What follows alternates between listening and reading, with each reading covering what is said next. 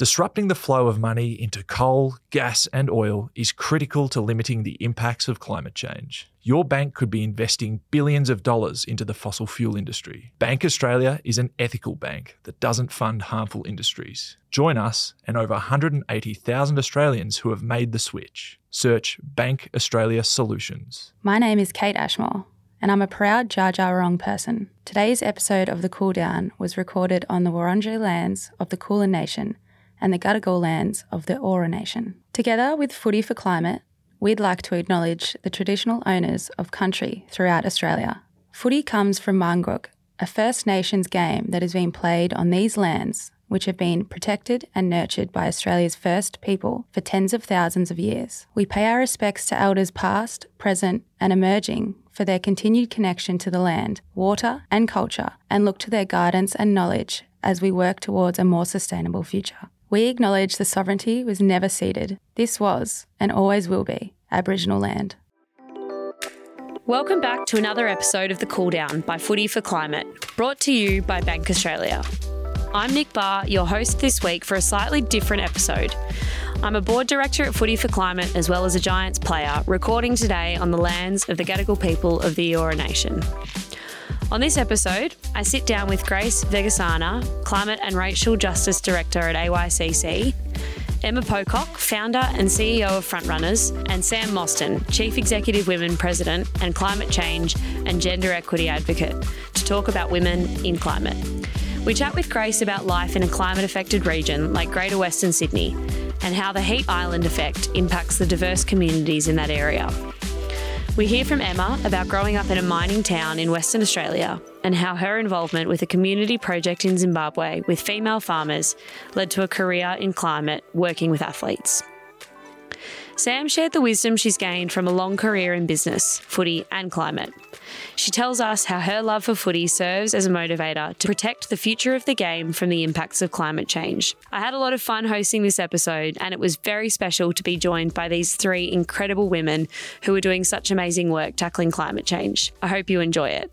The Cool Down is brought to you by Bank Australia. Now, this episode of The Cool Down is slightly different to previous ones as we have three guests instead of two. So we're going to do things slightly differently. I'm going to ask a few questions and I'd like to get an answer from each of you. Grace, I'll start off with you. Women and girls are disproportionately affected by climate change, but they're also overwhelmingly leading the charge on climate action. Why do you think this is? I think historically we've seen people who are coming into leadership positions within the climate space either coming from an environmental care background where they care about their local backyard, they care about their local beach, they care about their local national park, or alternatively people often come from the social justice space, whether that's the feminist movement, whether that's different intersecting climate issues.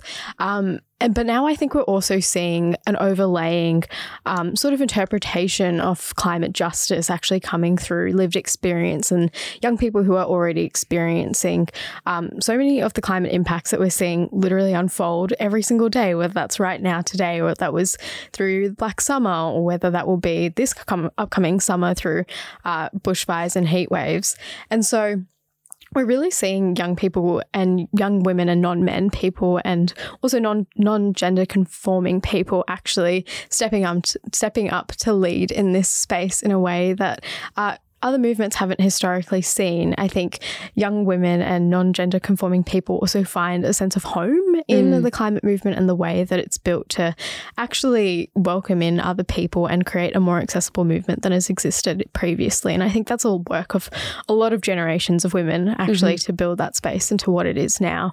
There's a long legacy that is being left behind from people who have come from that social justice and intersectional climate space to create a movement that is actually built for the community it serves. And we know that women are really disproportionately impacted by climate change, whether that's the impacts that they feel when the disasters are happening, whether that's the increases of domestic violence that happens during disasters and stress, whether that's women who are caretakers and have parental responsibilities not being able to access cooling systems in their homes and not being able to afford it, whether that's people who are single parents and not being able to actually cool down a whole house or be able to escape from the impending climate disasters that we're seeing. And I think, there's lots of women that are feeling the front lines of that, who are seeing that more and more in their everyday. And that's really encouraging them to step up into leadership positions, because they know it's not just a future problem, it's already impacting them, and it has been impacting them disproportionately for so long.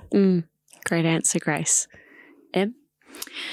Yeah, I mean, that was an amazing, amazing answer from Grace. I guess to add to that, I think a lot about the conversations that I have with my friends, my peers, and so often the kind of care work has fallen historically to women, and we spend as a consequence of that, we spend so much time thinking about caring for our families and for the communities that we live in. And that's where we've seen the impacts of climate hitting first, whether that's, kids' sport being cancelled because of heat or bushfire or flood events, whether that's flooding in Lismore, whether that's extreme heat in Penrith. I'm having conversations all the time with my friends. I'm in my mid-30s now. People are either having babies or thinking about having babies, and thinking about the kind of future that they're going to be raising their families in. And, more often than not, those are conversations that I'm having with women, not with men. And so I think that there's something about this history of women doing this kind of family and community care that means that we're more alive to the threat of climate, and often have the capacity to do that community organising on top of all the other things that women are doing. They have those social connections that allow them to do that. And so much of how the climate movement has existed has been through that kind of community organising that so often falls to women to do. So it's one of those things where one of the reasons we started Frontrunner is because we thought the climate movement had a masculinity problem, that we actually need more men speaking up about this, that this isn't something that should just fall to women. And so, we've got a heap of amazing female athletes who've been involved in that, but we're also starting to see some men really advocating for very serious change because they're also concerned about their communities. So I hope that it's changing, but I hope that we don't lose sight of the fact that women have played such a significant role in doing this work and continue to do so. Yeah. Sam? I can't better the way in which Em and Grace have described what is essentially the gender norms that persist across our society. And the only piece I'd add on that front is it's women who are, and I'm very clear about it, I don't want to be so binary in my language, Grace, about this, so I'll use women and those that identify as women and are not gender bound. But typically it's women who are carers, homemakers. They look after, they see the things happening at a very close range, as you've said. They also are the food production. In countries where you've both spoken about, they are actually they are right at the forefront of what's happening with food production and how to take care of a family and what's happening with climate crises. But if I take a slightly different angle, I'd say that gendered part is also that women are just brave. I think women are so brave on this and historically been brave. Rachel Carson with Silent Spring that took on the industries that were polluting America, and she was, people tried to destroy her life. She was the victim of, before they were trolling, it was personal to her about not having a role to play and take on pharmaceuticals and others about water quality. Naomi Oreskes was one of the great researchers who unpacked how in big industry was dealing with hiding the toxic issues of tobacco, of asbestos, and then how they drew those climate wars and made everything ideological. She called that out and was on the front line of talking about why we have to think about these things ourselves. Mariana Mazzucato is rewriting the economic model for how we deal with these things because she looks at economics differently, and women economists are worth listening to because they're ahead of everything, whether it's climate or social issues. They are women who happen to be economists, but they bring their life experience to how they describe the economics. And Kate Rayworth, the pioneer of donut economics. I was just going to bring her up. So if you think about where they're all women at the top of their field who've gone off and said, actually, this system does not work. And I'm going to actually be a pioneer and just be brave. And I'm going to put new ideas for big systems change out there. And something about men conforming or being part of a group that don't see what needs to change. And they're terrified. I think there's a terror about that. And I think it's important to bring men along and say none of these new models are anything other than adapting to a real world context where we all belong and where we're all included. I'd love to hear more men Emma, I would love to hear many, many more men talking about this. But the bravery has sat, I think, at the forefront. Same with the youth climate movement. We don't have to talk about Greta Thunberg, but we can talk about Amanda Mackenzie and Anna Rose and you and all of them. I mean, that's what's happened. And it would be wonderful to see men step up and actually do some of that lifting. Absolutely. Second question. Having the right climate messengers is so important. Who are they and why? Grace, I'll start with you again. Sure. So in community organising, one of the bread and butter principles is using the snowflake model of community organising. And it's based off this concept that a snowflake is unique as any community is, but in the centre you have a certain person or a certain position that they have, and then they branch out. They know 5 people around them. They talk to those 5 people. Those 5 people know 5 more people that might be interested, might not, give it a try. And it sort of branches out as a snowflake does, and you're always reaching new people, but there's always someone in the community, whether that is you and then your neighbour and then your coach and then your school teacher and the random person that follows you on Facebook that always wants to start an argument in the comments. But there's always some people around you that want to hear or want to be involved in some way, but it's just about actually reaching out to them. And so you start at the centre of that snowflake, you reach out to the people, they reach out to their people, and then you've reached an entire community in a way that wasn't entirely just you having these conversations by yourself. And so I think sport plays a really interesting role in the way that the snowflake model works, in that you're always reaching people who traditionally would not care about climate change but see the impacts. And I remember, Nic, we had this conversation where you were talking about driving from the eastern suburbs into the ground that you were training in Western Sydney and how hot that difference was. And there are so many people that feel that every single day but can't necessarily put the words to what they're feeling in that experience. And so there's the opportunity for athletes to be yeah, it's really hot outside. This is something we've been seeing for so long, having that lived experience, but also connecting with people who traditionally would not consider themselves as being advocates for climate and climate justice. I think there's, the real opportunity to actually branch out into communities in ways that we've never actually been able to reach before. And reaching people from various diversities as well, whether that's lower income people who are more concerned with cooling their homes and actually adapting to heat, bushfires, floods, severe storms and hailstones. I think there's so much to do in how the front lines of climate change is really shifting to actually become a reality for so many people, but those people aren't actually being able to be reached by traditional climate messaging. Yeah. And so, I think athletes have a really important role to play as community leaders and actually people who are connected to so much more of the community than other people are. Absolutely. And I think you're right, Grace. Athletes are such, I don't really know why we're so trusted, but athletes are, quite a trusted messenger. And people love to listen to them because they watch them playing on the field. But if you can really try and use, I guess, that platform to create some positive change, I think you're right. They're a trusted source, and people want to connect with something that's, a bit different. And I think sport is a great way into that. That's, I guess, a big reason as to why you co-founded Frontrunners. Why do you think athletes are such great messengers?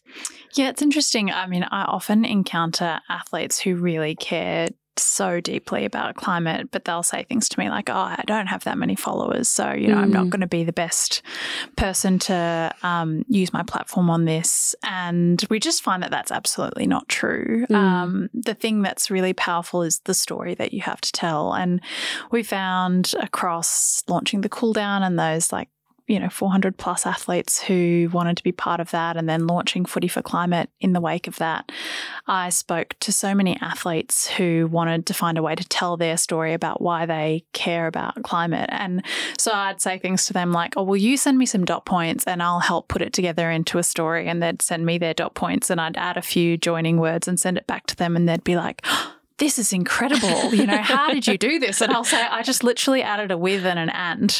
This is your story. Like, you have a powerful story to tell. And I think once you can connect the things that have happened in your life to climate change, whether that's your favourite holiday destination that you used to go to with your family every year as a kid over the summer that was affected by the Black Summer bushfires, whether that's not being able to take your kids to the park for weeks on end because your city was blanketed by bushfire smoke, whether that was, you know, seeing season after season affected by rainfall in this freaky La Nina period that we've been in.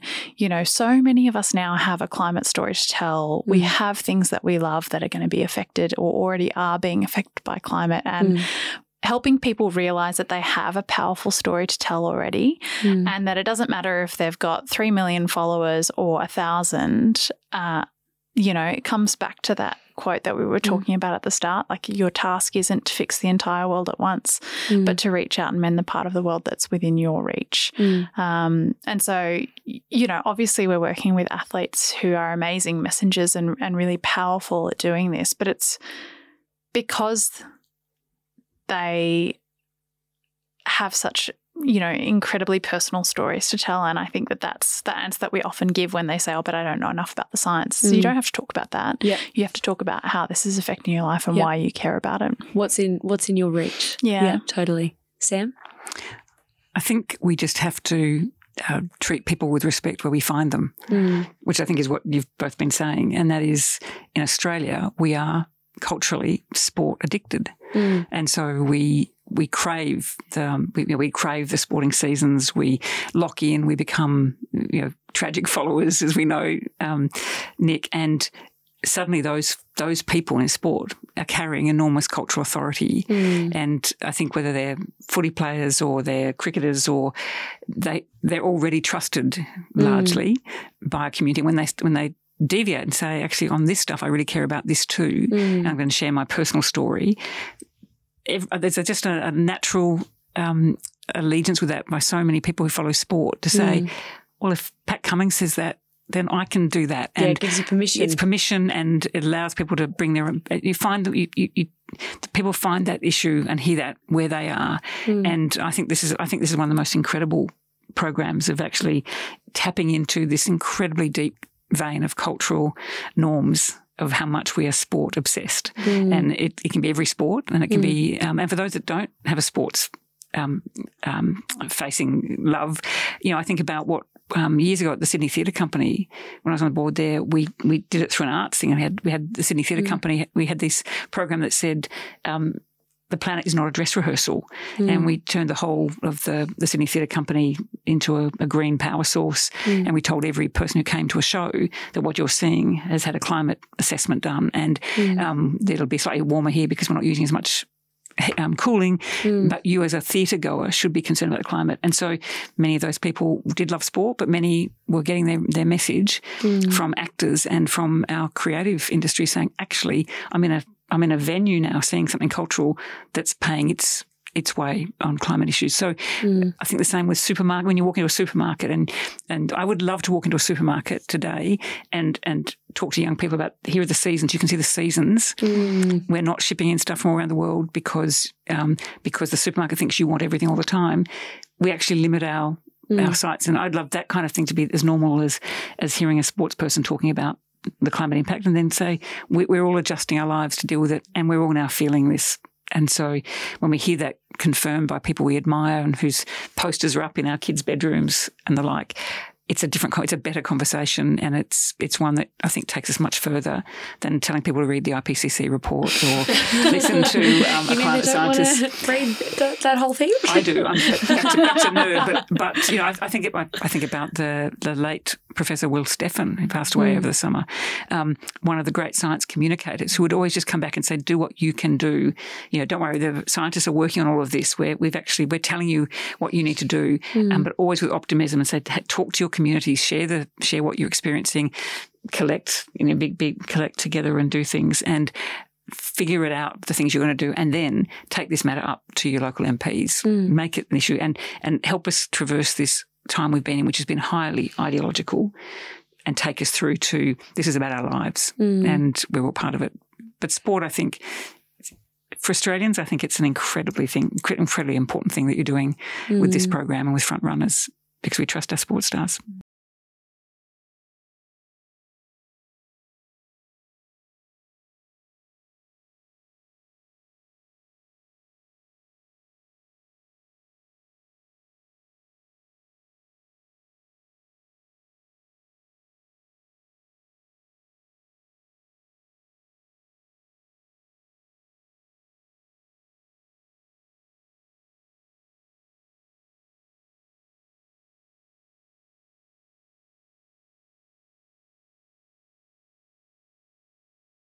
I've got 2 more questions for you both. We ask everyone who comes on the cool down these 2 questions. Grace, I'll start with you. You always answer these questions so eloquently. Grace, what gives you hope? I think there's so many ways to answer this question. I think I definitely oscillate between hope and anger.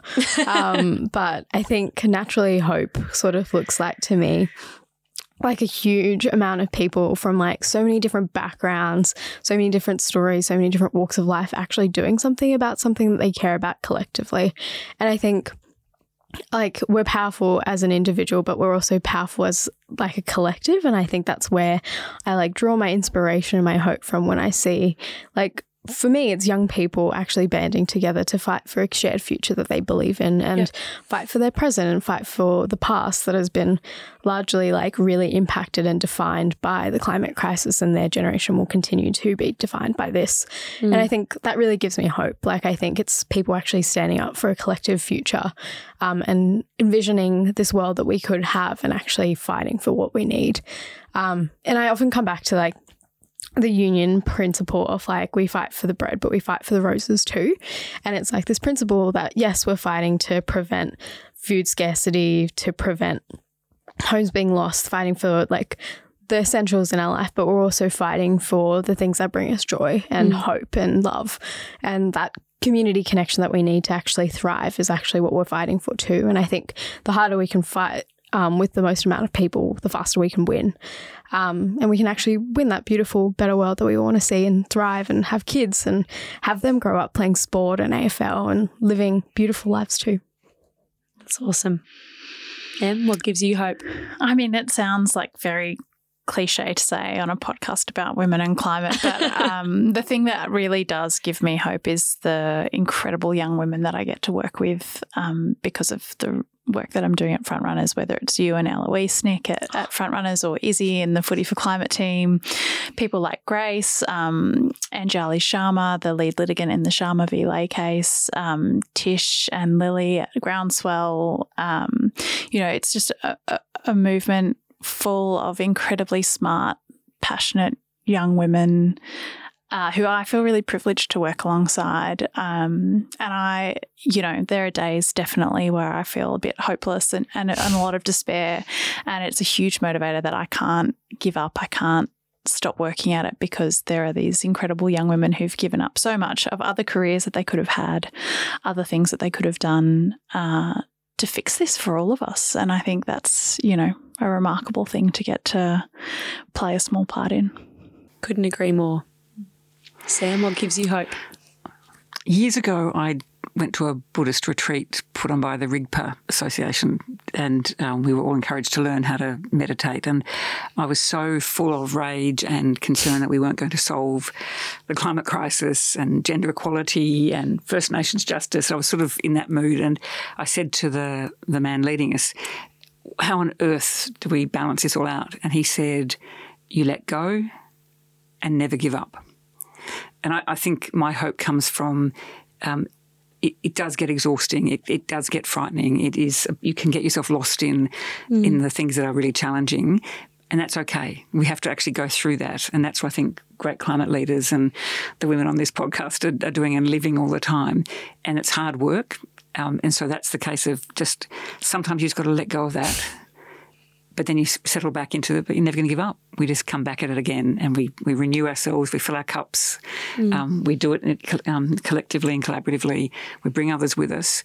And I agree that I see hope in young people, particularly young women, but not exclusively, but who are rewriting what it will mean to be part of a community who are rewriting what leadership looks like, rewriting what economic systems look like, rewriting the circular economy.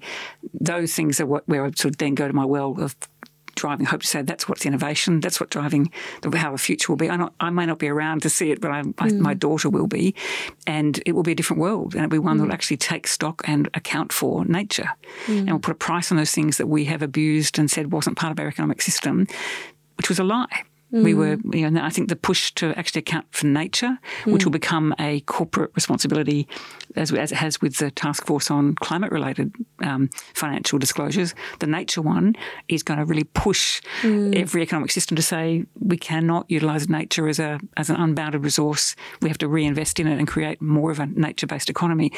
That gives me huge hope to think about a world where we're acquitting ourselves for our nature and reinvesting in nature. And the great joy that comes from thinking about that's a great new world. That's one worth really, really thinking about and supporting the young people, not exclusively women, but lots of those women to say we're with you, alongside you. And I think in some respect is for people like me, the older people, to get out of the way and kind of let all these things flourish and think about what that world will look like and what we really value as a community. You're not in the way, Sam. Yeah, we don't want to. Not at all. Please don't get out of the way. And Grace and I know this. Grace has taught me so much on the board of the Foundation for Young Australians, because to have a young woman of Grace's extraordinary capacity and humility and worldliness on this issue, sitting at the table of the Foundation for Young Australians, holding the space to make us better governors of all of our organisations. It's extraordinary what I've learnt from you, Grace, about governance and what matters. And in the lead up to the May 22 election, we saw women particularly, again, not exclusively, say the things that mattered to them and where they wanted their parliaments to look more like the future was gender equality, climate change and integrity. And we saw the parliament change. We saw the rise of the independents. We saw Dave into the Senate. We saw 7 women into the House representing their communities. That is a fundamental shift in our political system. And it starts to pull apart the two-party system because the community is saying that doesn't work for us anymore. That's hopeful. And that's already changing the conversations that our legislators are having. And the young people we see becoming mayors and sitting on local councils who are bringing all that into governance of their local communities. How thrilling is that? So I'm full of hope. You let go, but you don't give up. Write it down. One more question.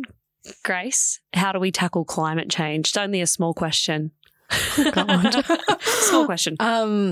Yeah, I'm a firm believer in collective action is how we win. I think we've got such a long legacy and a long history of people power being the way that we forge a new future. And I often come back to this quote that a better future is not just possible, she's already on her way. And I think the way that we actually build that better future is actually a quote from The Simpsons, if anyone watches The Simpsons. That it's a crisis and it's an opportunity, but it's a crisis-opportunity.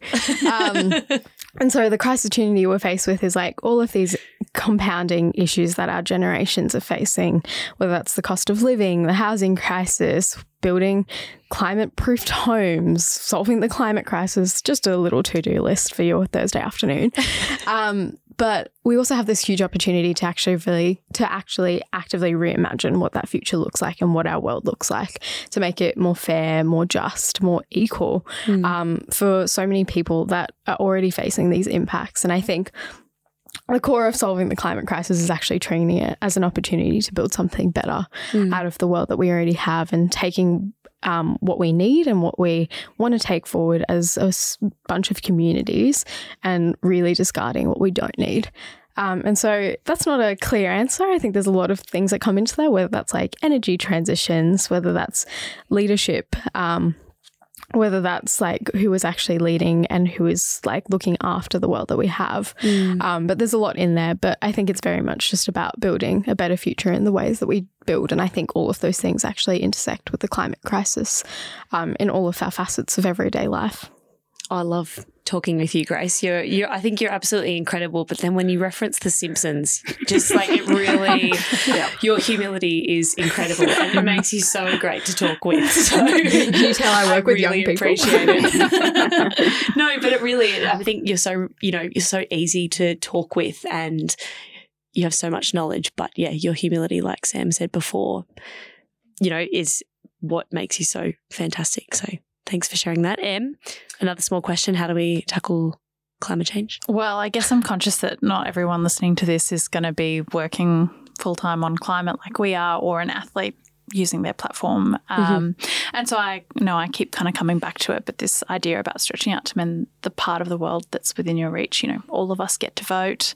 Some of you might be members of a footy club. You might want to write to your footy club and tell them that you'd love to see them adopt a climate action plan. You might be able to do that in your workplace. You might want to think about the next time you are, thinking about how to do things at home, making some adjustments that are going to be climate friendly. There are a lot of things that we can do in our day-to-day life that are cumulatively really powerful. And so I guess I don't want anyone to feel discouraged that they don't have a huge amount of power. Like, we all have the ability to do something within our reach, and it's just a case of deciding what's the next thing that you might do.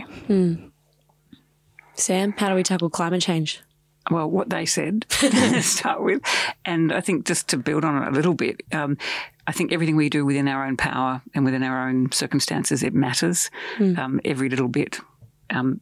Together and collectively, and thinking about what impact we can have in our own environment. Natalie Isaac's point of view that you can save a ton of carbon by just setting out to find the cheaper way to do things, and you can become much more engaged in climate through your action rather than having to come at it through climate science. That's available to all of us today, is to work out how you can live a better life that actually has a much lower impact on our environment. And I think that we lived through a period where we learnt so much about what happens quickly if we have a crisis. And I think the COVID pandemic, for me, was a sustainability crisis that was a dress rehearsal for the kind of things that will happen in a mass transition when we have environmental impact colliding with economic system change. And what happened during that process, we realised that you have to do things differently fast. And when we backed people, when we gave families free childcare, when we actually gave people a basic income to get through it, and people did the right thing, all of that, we came through it and showed that we can do things differently very, very quickly. So I think part of the climate crisis is not to be frightened by the scale of it, because when these things, and they will hit, I mean, the scale of change to get to net zero by 2050, or more particularly even closer to us in the 2030s, the scale of that economic change for this country and for the world is so great that you can hardly think about it. But once we're in it, we'll be changing so rapidly, and we've got to trust that backing people and backing the systems to get us through that will work, because we did it during the dress rehearsal of COVID. So, I think we just have to be on it and know that dealing with climate then deals with so many other things that make our world much, much better. And I'd say to listen to Sam, Grace and Emma is how we might be able to tackle it as well. And go and watch you. I'm not sure how me tackling's going to save it, but tackling a lot of things. Tackling a lot of things. Boom, boom. Too good. Well, thank you so much, Sam, Grace and Emma, for joining us on the Cool Down. It's an honour and a privilege to be speaking with all of you, and I know that our listeners are going to be very excited for this episode. Yes, thank you, Sam, Grace and Emma. It's been fantastic having you here, and we're very grateful.